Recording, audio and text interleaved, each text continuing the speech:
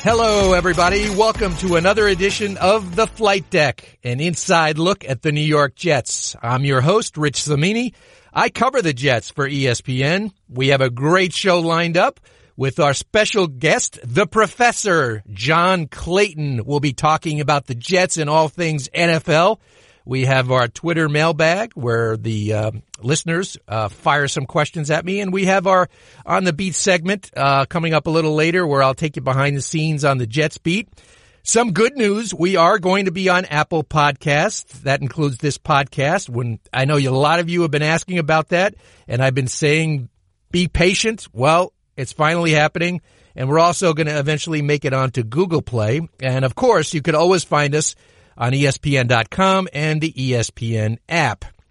This is my 31st year covering this team, and a lot of people ask me, how could you cover one team for this long? It's a fair question, and my answer is you never really know what's going to happen next. I think covering the Jets is like reading a suspense novel that includes nonstop drama, some heartbreak, occasional hope, and yes, even a little comedy. You just can't get enough. It's a page-turner. And that brings us to the latest drama, the front office shakeup, which happened last week. This is the kind of stuff that makes the Jets such a fascinating cover for a journalist. So what the heck happened? Mike Maccagnan fired his right-hand man, Vice President of Player Personnel, Brian Heimerdinger, fired last week, 3 weeks after the draft. A bombshell by any measure. So let's try to unpack some of this stuff because a lot of stuff happened. So what's indisputable is that Adam Gase and Mike Maccagnan were not compatible. I don't think anyone can argue that. The question is why? That's the big question that people are still wondering. I've talked to a lot of people involved in this situation, and I'm, of course, not going to say who, but just sources and all different aspects of this controversial move. And I think you can break it down into three different perspectives. You have the Gase perspective, and I'm not saying this is what Adam has said or is saying. I'm saying this is, I think, from his perspective, from talking to people who see it from his point of view. I think he went into this job hopeful he would get along with Mike Maccagnan, and they'd make it work. They got into the nitty-gritty, free agency and the draft, and Adam just became disenchanted. I think he disagreed with Mike over some personnel decisions. I think the Le'Veon Bell, probably foremost among them. And Adam recognized some bad signs, and he thought to himself, this is my second head coaching shot, probably my last shot. These are bad signs. If I want to succeed here, this is not going to work. So I think that's from the Gase camp perspective. There's also the Maccagnan camp perspective. And again, I'm not saying this came from Mike, but just people who are familiar with his thinking.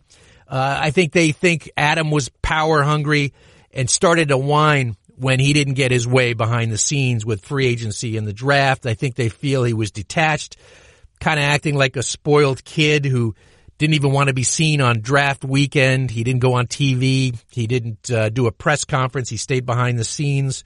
And I think the Maccagnan people think that he was just removed himself from the operation and that he was determined to get his own guy in there. Again, that's from that perspective.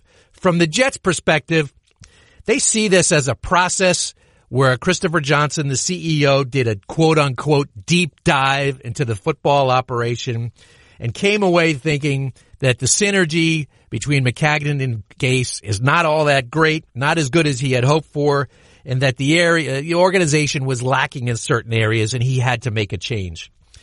That's from the Jets' perspective. They give you more of a clinical company line answer to it. Here's my take. I think there's probably truth in all three different angles of it. I'm not saying one person is entirely responsible. I think all three, there's some kernels of truth there. Some takeaways. Number one, I think Christopher Johnson did a bad job by signing off on the Gase-Maccagnan tandem. People in the league would just tell you that different personalities, different backgrounds, that it wasn't going to be really, really hard. It was going to be hard to make it work, and it didn't work quite clearly. This marriage, I wrote this in a story, very Kardashian. It only lasted 4 months. So that was my first takeaway. Second, I think if Christopher had second thoughts, he should have fired Maccagnan after the season. When he could have why let him pick the coach? Why let him spend the money? Why let him run the draft? It's not like Mike did a great job as the GM. He was mediocre at best. Obviously, a 14-34 record over the last 3 seasons is not something you can stand on when it comes to job security. So he should have fired him after the season if he had doubts. If you want to give Christopher the benefit of the doubt and say that he had no idea that Maccagnan and Gase would blow up like this, okay, we'll give him a little benefit of the doubt. But why wait until 3 weeks after the draft? That was the puzzling part. I talked to a GM on Monday, and he said, Rich, he goes, I talked to a lot of people around the league. They are totally bewildered as to why the Jets needed 3 weeks to do this. 2 years ago, the Bills made a similar move. They whacked their GM, but they did it as soon as the draft ended. Literally that day on Saturday, they issued a statement saying Doug Whaley was out as the general manager. Can't understand why the Jets took so long. My fourth takeaway, on paper, Gase didn't pull a power play because technically he's not winding up with additional power because they're still going to hire a general manager. But you have to be naive not to think that he wasn't motivated by the idea of handpicking a general manager, which really tacitly is giving him more power. So let's clarify that right away. Now the question is, did Gase do it because he's power hungry, or did he do it because he thinks Mike Maccagnan is a buffoon and he didn't want his second and possibly last shot as a coach to be associated with what he perceived to be an incompetent general manager? I think there's probably some truth to that, but I think, ultimately Gase did it because he knew he wasn't going to win with Maccagnan and he wanted to get in his own guy. The bottom line is this. It's an ugly mess, and it's incumbent upon Christopher Johnson to unify a divided organization and restore credibility to this franchise. And that's going to be challenging because, for better or worse, he's riding with Adam Gase. And we know Gase doesn't have the most reputable track record as a coach or a personnel guy, but he's riding with Gase. And now Johnson has to find a qualified football man, not a yes man, a qualified football man who's compatible with Adam Gase. Good luck. That's the end of the first quarter. This is the second quarter. We call this the Green Room, where we invite a special guest into the Green Room every week. And this week is a dear friend of mine, the incomparable John Clayton. You can see his work in the Washington Post. He also is on the air at 710 ESPN in his hometown of Seattle, former longtime ESPN analyst, and a member of the Pro Football Writers Wing in the Hall of Fame in Canton. He was elected in 2007. Welcome to the program, John Clayton. Rich, it's good to be in the Green Room. Now, is it green because of the Jets? Yeah, we have as you can tell, we have a Jet theme here. The podcast is called Flight Deck, and we're in the Green Room, so you could probably connect the dots there a little bit. So we're all Jets. And this Jets team always keeps us on our toes. They're always interesting. You've seen everything in your decades of covering the NFL. I'm wondering, John, what was your initial reaction when you heard last week that Mike Maccagnan was fired? Well, and the bad part is, everybody, including the two of us, heard those rumors like about 2 weeks before, and we were hearing the word, okay, Joe Douglas may be the one coming in, which put some possible validity to the possibility. But we thought we both dismissed the idea that they would make that firing, having given Mike the power to hire the coach, giving Mike the power to go ahead and have the draft, spend more than anybody else in free agency. You figured, okay, they're just going to stand by him. But sure enough, after a few days, it was gone. And so I was a little surprised how that went, but I think we're not surprised that it happened only because we had heard it for a couple weeks. Yeah, there were definite rumblings, and I know we talked about it on the phone, and you've been reading and hearing some of these rumblings that were going on. And what does it tell you as a veteran observer of the NFL? I'm sure you've seen situations like this before. We saw the Bills a couple of years ago do it right after the draft, fire their GM. What does it tell you about the Jets that they're going through something like this? I mean, it certainly is an inconsistency coming from ownership, because, again, not to be too critical of Christopher Johnson. I mean, he's only been taken over for a couple of years now trying to run the team, and you can see he's trying to figure out the right ways to do it. But things like this happened so many times with the Cleveland Browns. I mean, Jim Haslam kept on going through coach after coach after coach, strategy after strategy after strategy, where you want to find a situation where you find football people to make the football decisions. But you would take it this year because Christopher wanted to get more involved because of some of the problems that happened with Todd Bowles and Mike McCagnon, that maybe he got too involved in this, and I'm sure it's going to be a learning lesson for him. But you need to have consistency from ownership to make sure that things are going to work. And right now, I don't think it's happened so far this year. There's too many things going on. Right, I agree. And you mentioned the Browns. It's a good example. They've always been like the poster boys for dysfunction, but yet now they seem to be on the right path. A lot of people think they're going to make the playoffs this year. What was the key for them to turn it around, and how might the Jets learn from that? Well, I mean, I think the key is to find the right experienced football person that has a good resume, and that was John Dorsey. John Dorsey came from the Ron Wolf School in Green Bay. I mean, he was successful just about every stop that he made, particularly in the Kansas City Chiefs. Look how he built up that roster and, was involved in getting the trade that got him Patrick Mahomes. I mean, he's a good football mind, and so you do it that way. When you look at what Jim Haslam did, it seems like, he would hear from different people suggesting to him to do this. I still remember that I think it was going to be Ron Wolf that was going to go in there and be a consultant for him.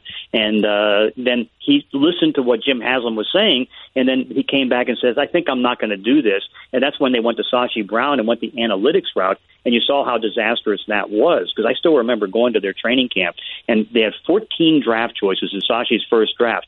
And I'm on the field with everybody, I'm looking, and I'm saying, there may only be 3 players that are good enough to play in this league. Wow. And sure enough, I mean, you can look at the list right now, there may have been 3 or 4, but there was not many more than that. Most of the guys have all moved on. Some are out. Some don't even have careers. So that's where you've got to stay away from that. You've got to try to build something up, because again, and this is not just Christopher Johnson, but too many owners make too many changes.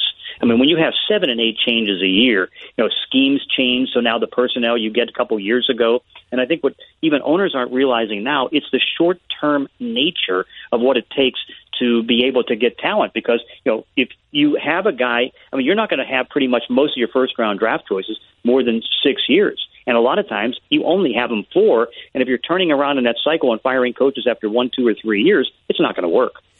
Yeah, we've seen the Jets try this arranged marriage thing before, and it's failed with Rex Ryan and John Itzig, and then they did McCagnon and Bowles. That didn't work out. It produced a 14-34 record over the last 3 years. And you're in Seattle, and you're very close to the Seahawks facility, and you've seen a situation where Pete Carroll and John Schneider were basically hired at the same time. I believe it was 2010, if I'm not mistaken. And, I don't think they had a real background together, but yet it clicks there. They have a championship. They're always contending. They just rebuilt their team on the fly. Why does it work so well for them? Well, it works because the personalities and the work style mesh. I mean, here you have Pete Carroll, who is, he basically kind of reinvented himself when he went to USC after he was with you at the Jets and at the Patriots. And so what he did is that he learned so much through the years. And so when he went to USC, he says, I'm going to do it my way. I'm the coach. I'm picking the players. I'm doing that. And everything that he had learned through the years worked. And so USC became one of the best programs in the country. So now Paul Allen hires him. He comes up here, and Steve Keim was in the mix as one of the general manager candidates. John Schneider was young. It seemed like they worked. But where it works so well is Pete is very defined in what he wants. Long, angular cornerbacks. He wants kind of taller, quick twitch type defensive ends, and he wants to be able to run the ball. Well, John Schneider, who's been through so many different systems, has been able to, and again, him being a Ron Wolf disciple, he just gets the players that fit, and he's very creative in being able to do it. And they work so well together, that's why now they're starting to be on the upswing and maybe trying to see if they can put together in the next 2-3 years their next Super Bowl team. Yeah, I mean, that's a great point. And, the Patriots do the same thing because they know exactly the type of player they have to plug into their system. So there's no guessing. The scouts know what the personnel department is thinking. The personnel department knows what the coach is thinking. And the Jets haven't had that because they've had so little continuity over the years that coaches are, they want certain type of players, but then the GM gets fired and they have to bring in different type of player. It's just, you can't win like that. You're always changing. Well, I'll tell you the other thing, and I was just thinking about this before, coming on with you, is that if you think, now sometimes early success can be the worst enemy of a coach and a general manager. So here's Maccagnan and here's Todd Bowles. They have the playoff season in 2015, and of course, Mike has only one player left from that draft, but that was a bad draft. I mean, league-wide, there's only 46 players that were still with the team that drafted him that year. It was one of the worst drafts that you can remember. Okay, so you take that, but then they win 10 games. Then now they're drafting lower, and the chances of getting Pro Bowl players from 21 to 32 are tough, and so Darren Lee ends up going to the Kansas City Chiefs for a sixth-round pick in 2020, and so now it keeps regressing. And now you have to keep spending in free agency. That eats up cap room. That creates problems because in most cases, free agents that are paid high only stay there 2-3 years at the most. Right. So the success almost worked against this team, and then bad choices worked against this team. You talk to a lot of people around the league, John. What's the reputation of Adam Gase? Brilliant offensive mind. Comes from the Mike Martz School of Coaching. And I think the one criticism is that maybe down in Miami and possibly with the Jets getting too involved in personnel. Because you think about what's happened over the last couple of years. Here they traded away Jarvis Landry. They shipped away Mike Pouncey, who didn't re-sign him, and so all of a sudden, you're getting rid of all these Pro Bowl guys, and maybe they just didn't mesh in the locker room or whatever reason it was. But now they're down to only 3 players that have been to the Pro Bowl. That's it, just 3. Cameron Wake's no longer there. Of course, that was after Adam got fired. But, you can't strip the team down too much. You're trying to build up talent. And, if Jay Ajayi doesn't seem to mesh well in the locker room, do you really trade him or you try to work through it? And it seemed like, Adam was able to get involved enough to say, okay, this guy goes. We want him out of here. And the talent base got worse. And, it didn't help Ryan Tannehill because he's working with less talent. Even though, again, Adam's a brilliant coach, and again, he carries that Mike Martz type offense and a lot of creative things, and he gets along well with quarterbacks. Yeah, I think you make a good point because he's like, he can cook the meal, but you're saying he's not less necessarily the guy who should be shopping for the groceries, is what you're saying, basically. The old. What I'm saying is, unless you're Bill Belichick, it's better to hire a chef or work with a chef than be the chef. Yeah, of course, we're playing on the famous Bill Parcells line from probably 20 years ago when he left the Patriots with the groceries and cooking the meal. And, I agree with you. I mean, for a coach who's 23 and 25, a career record, I think he should just stick to coaching and not get in personnel. But so you're the Jets. You're looking for a GM. How are they going to fix this now? What kind of fit do they need? What kind of person? We've heard about Joe Douglas in Philadelphia. How can they solve the mess that they're in right now? Well, I think what it comes down to, because I don't know how strained the relationship was with Mike Maccagnan and Todd Bowles, but you could see as time was going on, they didn't agree on talent, and that became a problem. You can see it very pronounced with the Maccagnan-Gase thing. I think the better thing to do is hire the best guy who can work with Adam Gase, and that's why I would have to think Joe Douglas has to be one of the main choices, if not the main choice. He's got a good football background. He's obviously he knows Adam very well, and so what you want is that team. And, of course, if he can team up, now the question is going to be who has final decision, and is Adam going to accept or promote the idea that maybe Douglas has the final call in the 53, because I think you have to have that protection. But I think the key right now, particularly knowing that they have the quarterback, that's the key. In Sam Darnold, it's like, okay, how do you get the parts around him better and defensive better and try to go? And so I would have to think that, a Joe Douglas type hire would be pretty good. And I'm curious to get your thoughts. We've written a lot about this here in New York. Just the Adam Gase, Greg Williams pairing. I know you know Greg. He's been around the league forever. How do you think that's going to work out?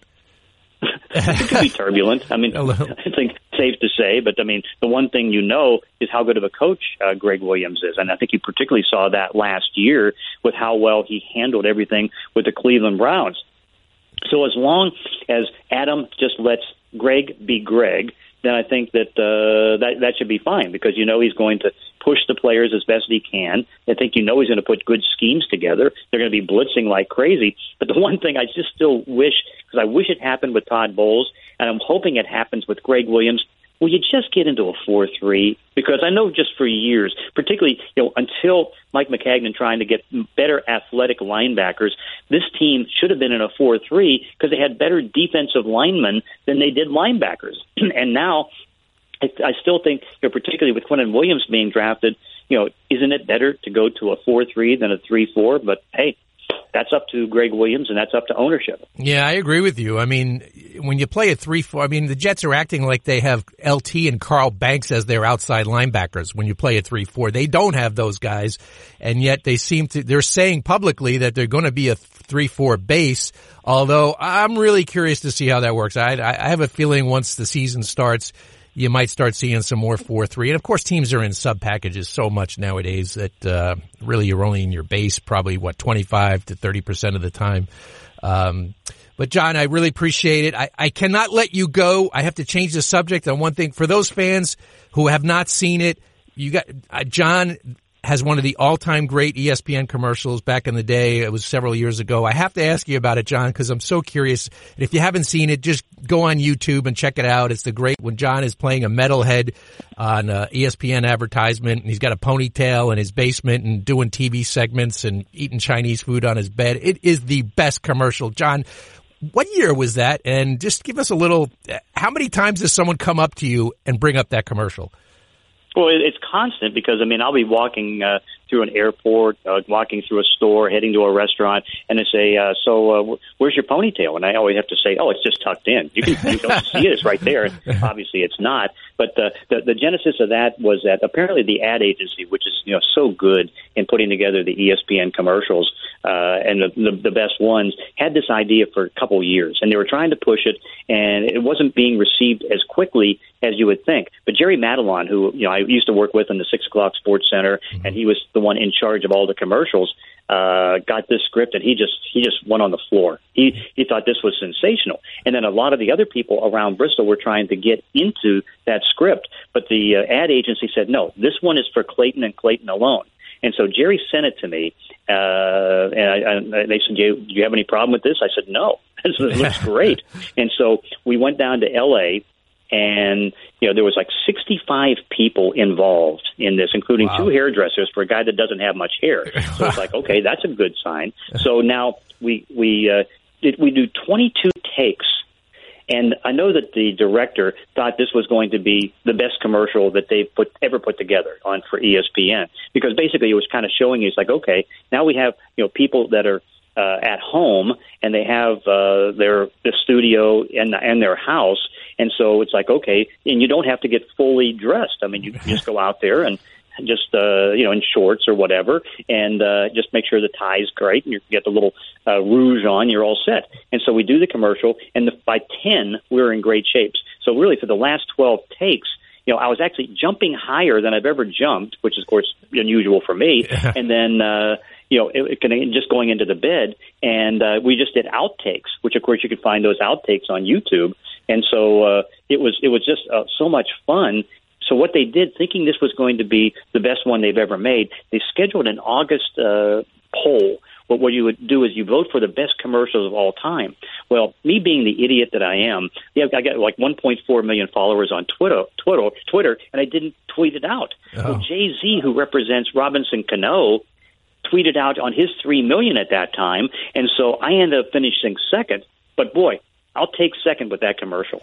Well, if people are listening who haven't seen it, please do yourself a favor. Google it. Go on YouTube. Check out John in the commercial. He's awesome. And not only does he do great commercials, he knows the football, the NFL like no one else. And I really appreciate you coming on, John. Great insight on the Jets. And read his work in the Washington Post. And he's the best. I really appreciate it, John. Thanks so much. Rich, thanks.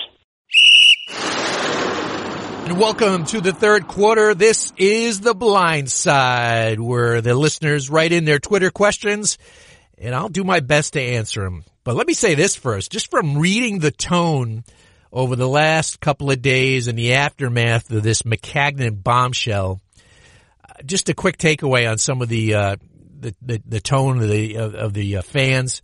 I think the organizations, they have some real credibility concerns about the organization. From their perspective, I think the credibility of the Jets is shot after this. And yet there were a lot of fans who really are like, who cares about power struggles and things like that? They just want to win football games and do whatever it takes to win football games. So I think it sounds like some fans are just getting tired of this, this so-called palace coup. But anyway, let's get into some of the questions.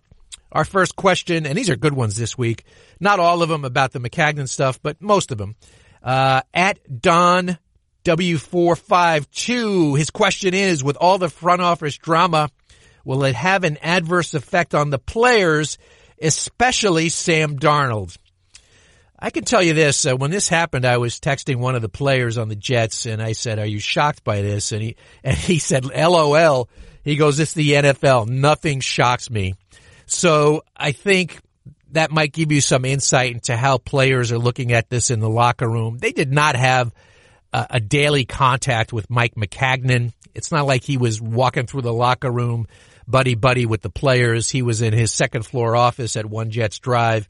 Really not much interaction with players. I think it could affect the players if they perceive Gase to be a phony and a backstabber. But I think players don't pay attention to press conferences and hearsay. I think they go by what they see and what they hear from their coach. And so I think they'll be looking, studying Gase, but I don't necessarily think it'll have an adverse effect. He has a really good relationship with Sam Darnold. And I can tell you this, and no one can argue with this. The one thing Maccagnan and Gase did agree on is that they believe Sam Darnold will be a very good quarterback. So for Jets' sake, let's hope they can not mess up Sam and he can fulfill his potential. Second question from @YLoey530. Who, in your opinion, will be the best hire for the Jets at general manager? And do you think that GM will really have control of the roster over Gase? Yes, the Jets are saying, and by the Jets I mean Christopher Johnson, he is saying that the new general manager will have control of the roster and will have the final say on personnel, just as Mike Maccagnan did, and he will report directly to Johnson, and the coach will report directly to Johnson. In other words, the structure is not changing. I have my issues with this structure. We've talked about this in the past. I've been writing about it for years, but nevertheless, this is the structure they're going to go forward with. I think they need to hire someone who is familiar with Adam, who can get along with Adam. And, Joe Douglas is the name you hear, and I'm not saying that's because people are tweeting about it. From talking to people in the NFL, they all seem to feel like Joe Douglas can have the job if he wants it. He has not interviewed yet. When he does, we'll see if they're compatible, and I would not be shocked if he's the next GM. Question number 3 @GTucker1115. With the new GM being on the same page as Gase, what happens next year when Gase wears out his new buddy? Could you see the GM making a case to Christopher Johnson to fire the head coach? So you're saying, G. Tucker, that the Jets would do something crazy and fire a coach after 1 year? Look, I've been covering this team for 30 years. Anything is possible. They've fired coaches after 1 year in the past. Heck, they lost coaches who didn't even get a chance to coach, and that's Bill Belichick back in 2000. So nothing would ever surprise me. We've seen crazy stuff happen. They fired their GM several years ago after 2 years. I'm talking about John Idzik. So it's the Jets. Never say never. Fourth question from @Backward. Will Gase fire Greg Williams before the start of the season? Look, you're talking about a combustible pair of personalities there, but I do think Adam has a respect for Greg's acumen as a defensive coach. I think he'll bring a lot of fire to the defense. I think that fire will sometimes clash with Gase's fire on offense. I don't think there's any question about that. But, a little friction, a little competitive back and forth is okay if it can be productive. I don't think Greg Williams was Adams' first choice as defensive coordinator. Let me put that out there. I think the front office, i.e. Maccagnan, really wanted Greg Williams to be the guy. And Gase, of course, had to sign up for it before he accepted the job, but he did. And so it'll be interesting to watch, but no, I don't think Greg would be fired before the start of the season. And our last question, this is more of a football question. It comes from one of our loyal followers at Southern Jet NC. And he says aggressive defensive coordinators many times try to impress upon the offense to slow down the game, to give their defense time to rest, not a lot of 3 and outs. Gase is an innovative offensive coach who has Le'Veon Bell now. Do you think he will tailor his offense with his defense in mind at all? And that's a great question because you have to be mindful of that. You just can't have an offensive coach and a defensive coach. They have to be on the same page. And I think Adam will call the game with Greg in mind. I think a good example of that happened in Miami a few years ago when the Dolphins were good. That one year, they were riding Jay Ajayi as the running back. He had a career year, and the Dolphins really shifted into more of a power running team.